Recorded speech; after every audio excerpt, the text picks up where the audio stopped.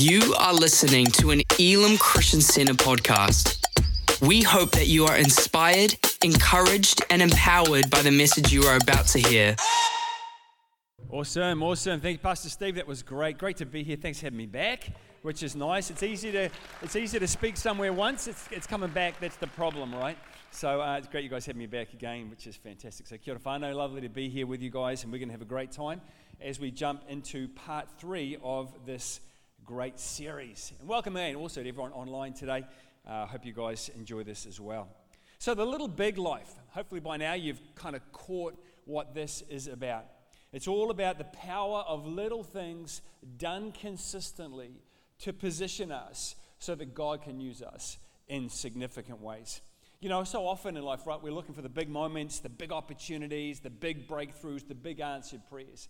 But it's easy for us to forget that for those that first followed Jesus that we read about in the scriptures, those things that happened came out of the practice of small habits, small disciplines in a consistent way that enabled God to use them when he needed to. Like a key in a door, the little often unlocks the big.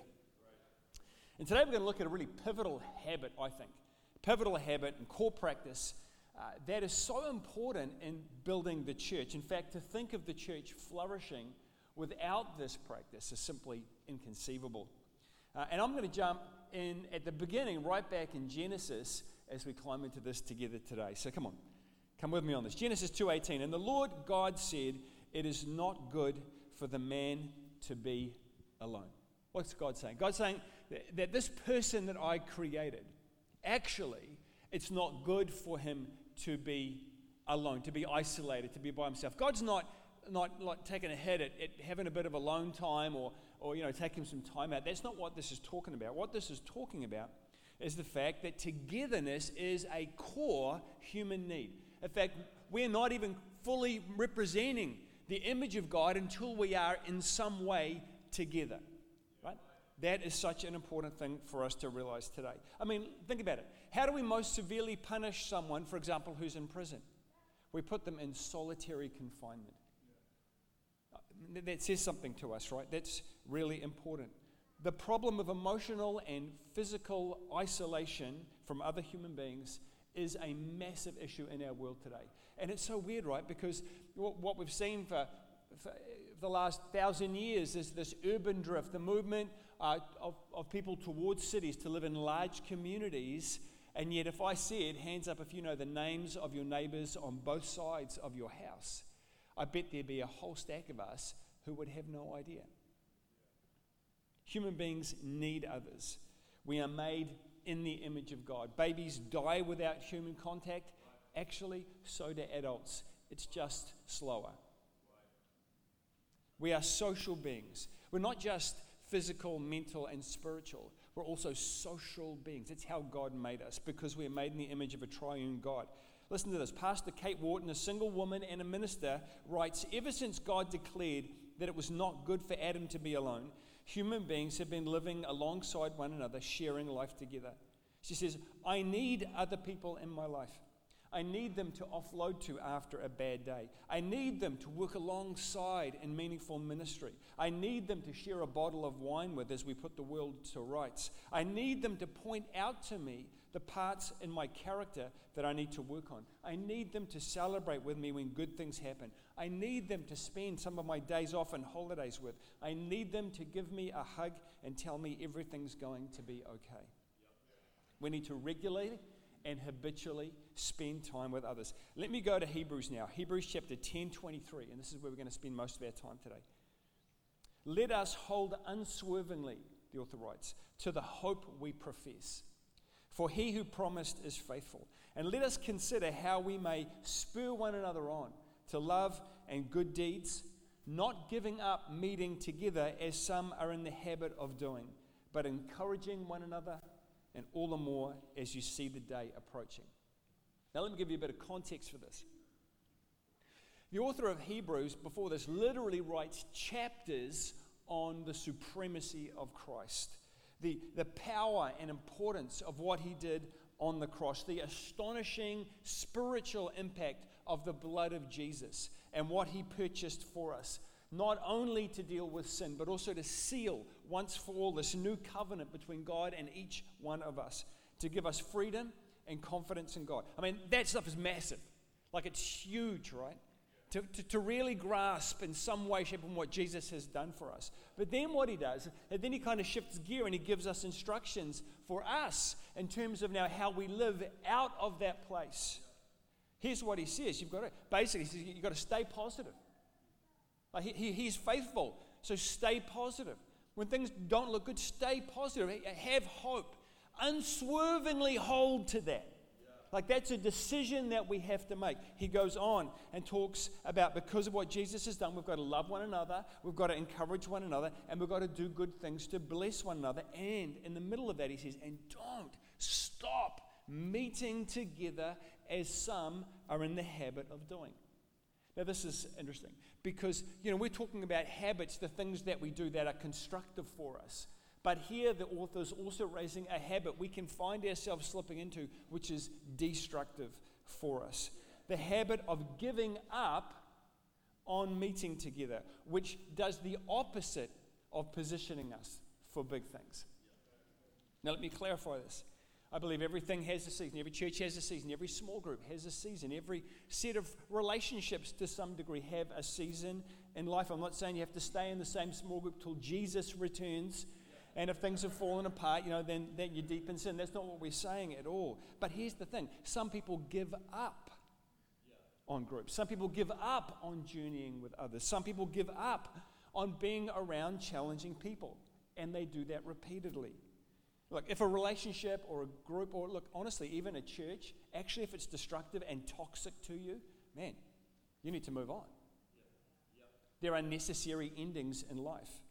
However, if you're doing it because it's a bit awkward, or because it's a bit uncomfortable, or because it's a bit challenging, then that is a habit that you need to address in your life and replace it, or else in the end, it will sideline you in God's kingdom.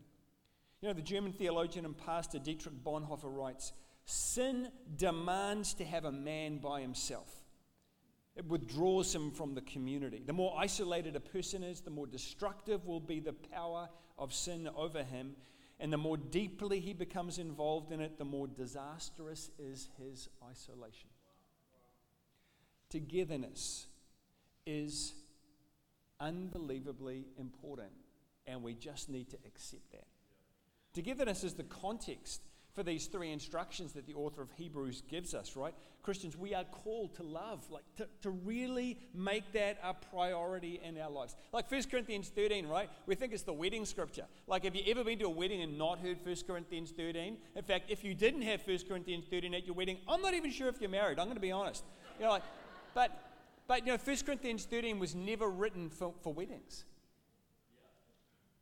If you can prophesy, if you have all wisdom and all knowledge, and if you have the faith that can move mountains, but you don't have love, you are nothing. I mean, do you hear what the author is saying? Paul's saying, man, you can have that kind of faith, man. You can shuckamahai and prophesy and read everybody's mail, and you can have all that down. You can know everything, have all the answers for everything. You have the faith, you pray, and just stuff changes, and people are healed.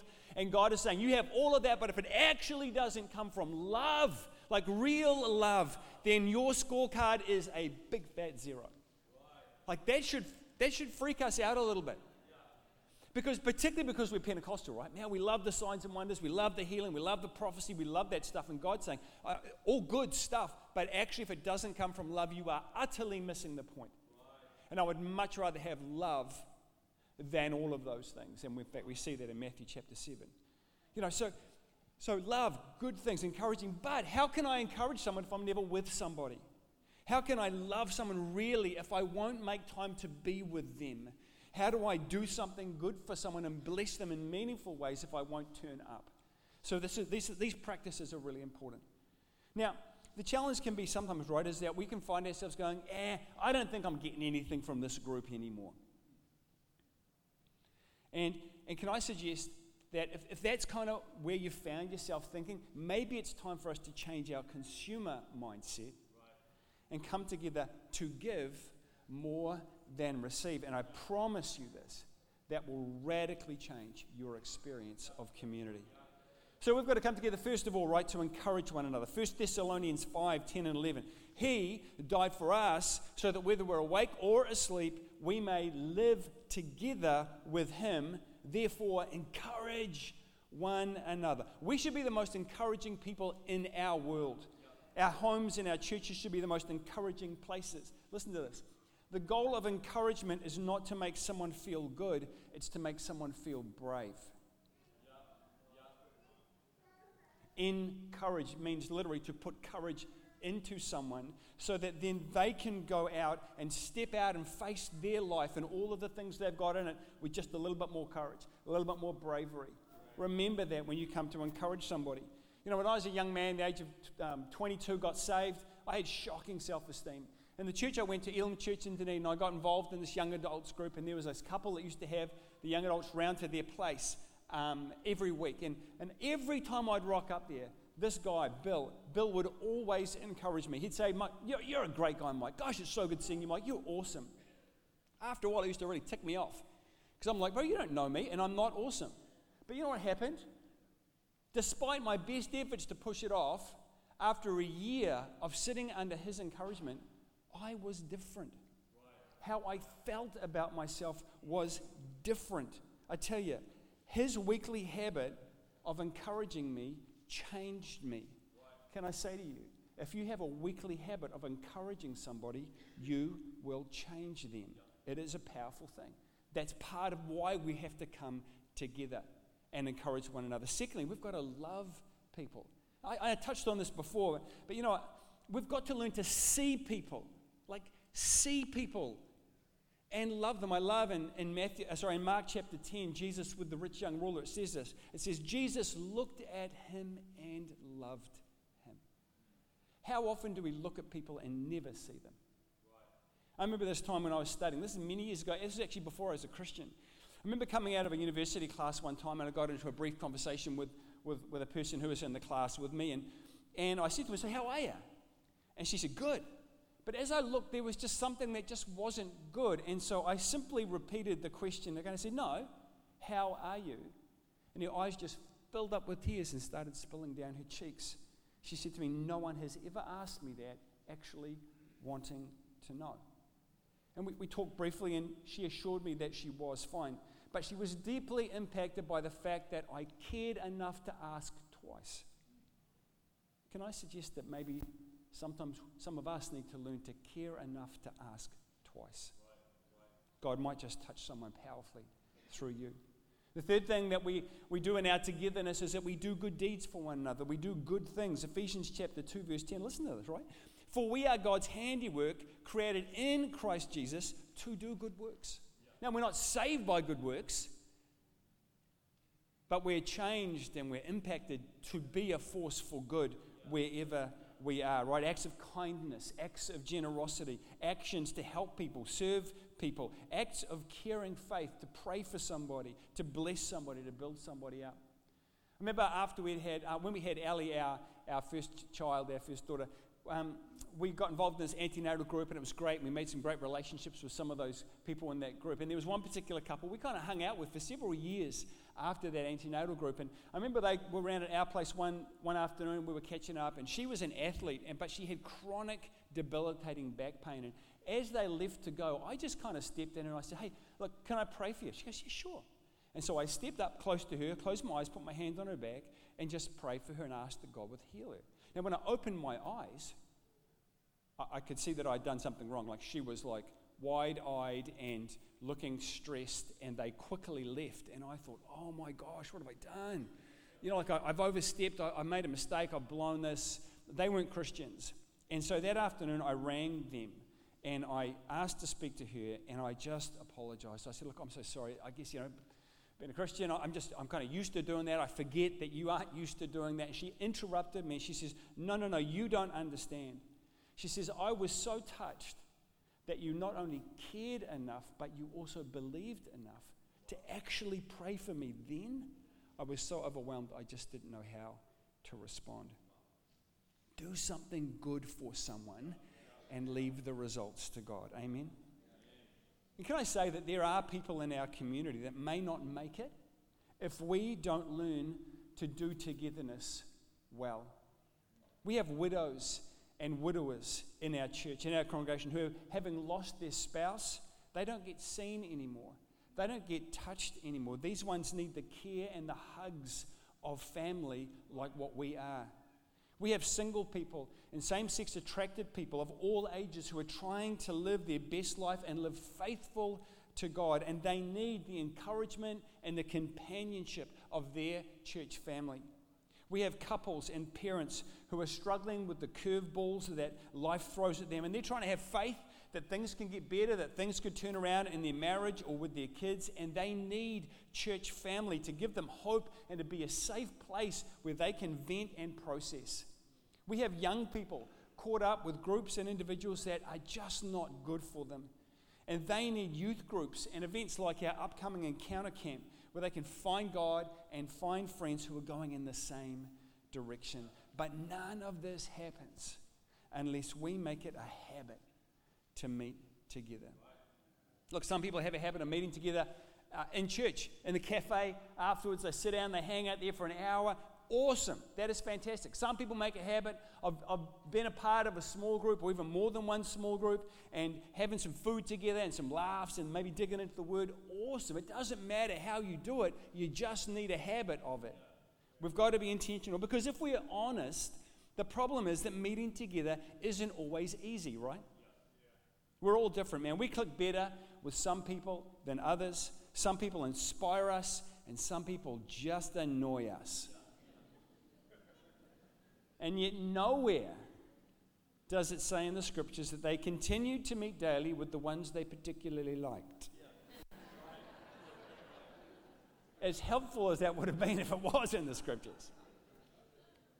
You know, I had this small group that I met together with for a couple of years. This is years ago in Dunedin.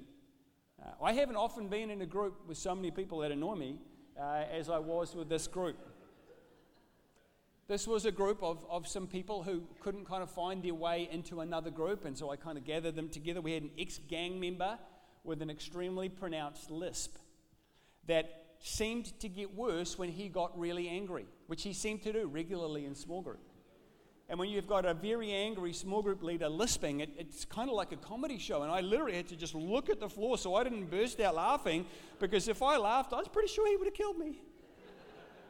Then there was a woman who had a whole range of issues, and she would just sit there in the chair the entire time, just rocking back and forward the whole time. Honestly, after 45 minutes, I'm seasick. I just had to go lay down somewhere. It was unbelievable. Then there was this guy who had a whole range of mental challenges who would often doze off. And when asked the question, because I would have to ask him questions to keep him awake. And so I would ask him questions, and he would respond every time with a long monologue in which he jammed together all of his theology, I guess hoping that somewhere in there it would answer my question. Like I might say to him something like, so what does it mean to you that Jesus loves the world? And he would go, well, and he would always start with this, well, Mike, he goes, you know me. He'd always start, you know me, and then it would begin, you know me, I love God. And he came for us, and he came for us in the ark, and in the ark they came together, 2 by 2, with 40 loaves and 40 fishes. And then the whale came and ate them all. But then the whale vomited them out because they were neither hot nor cold. And they arrived at Jericho. And then Nehemiah rebuilt the wall. And then Jesus came down with Daniel and the lions. And together they went through the fire with Shadrach, Meshach, and Abednego. And then they all ate 40 loaves. And Jesus reached out his hand and healed them in Jesus' name.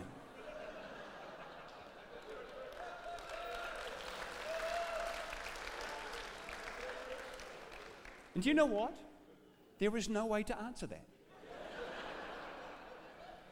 And so we just move on. However, there was one other member we had. And this member, he was a guy who was on the spectrum, had a photographic memory. He memorized whole chapters of the Bible. But when this guy would do this monologue, he hated it. He hated it. And he would start yelling at this guy. You can't say that. That's not what happened. That's ridiculous. And while this guy kept going, then he'd turn and start yelling at me. You got to say something. You're the leader of the group. You got to correct him. And I'm like, bro, I don't even know where to begin. Honestly, it was a circus. one guy lisping and getting angry, and a woman rocking back and forward and just watching everything, and one guy monologuing and mixing up every Bible story you ever heard, and this other guy jumping in and yelling at me and yelling at him. It was unbelievable, and I did this weekly for about 2 years. Did I tell you I've just had my 21st birthday? Do I look older than that? And people would say to me, why do you bother? And I bothered because being with these people brought me perspective more than anything else I did. Because every week with these guys, I was reminded that I was no more special than they were. Because I knew that the Bible said that he loved them exactly the same amount as he loved me. And then in James 1, it says that true Christianity is loving the orphans and the widows, the isolated and the alone. And every week, I would spend time with these people and be reminded that God doesn't love me any more than them. And it was powerful and deeply humbling, and I believe I got more out of it than they did. There are plenty of times I didn't want to turn up. Plenty of times I didn't want to have to get in my car because none of them can drive, and I've got to go driving all around the city, picking them all up, and then taking them there, and then going through purgatory and paying for my sins for an hour and a half, and then dropping them all back home again. But I did it anyway, and I'm so glad I did. It was a powerful season in my life.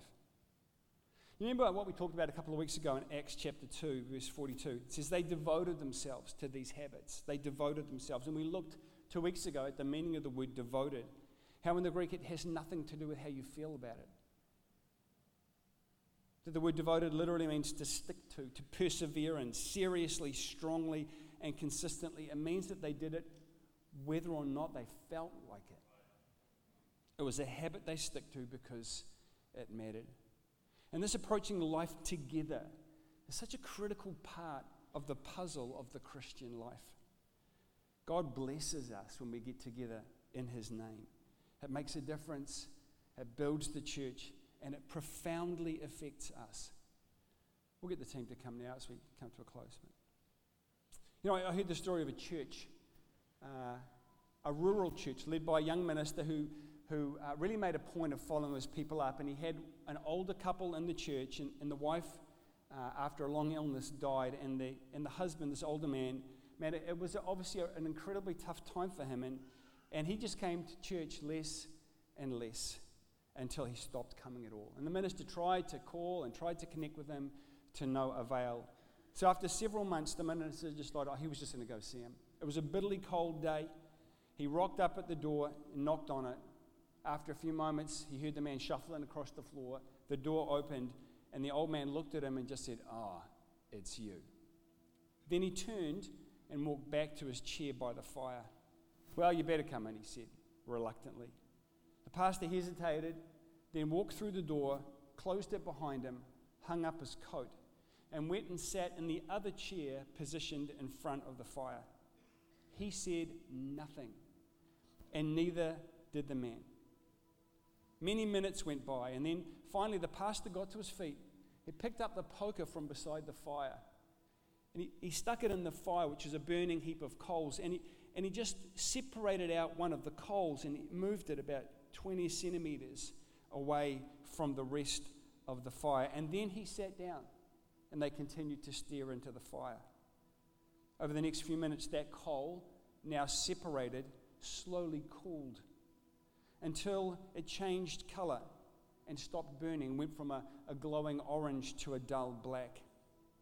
The minister just sat there for another couple of minutes. Then he got to his feet again, picked up the poker again, and then nudged the coal back hard up against the rest of the fire and sat down again.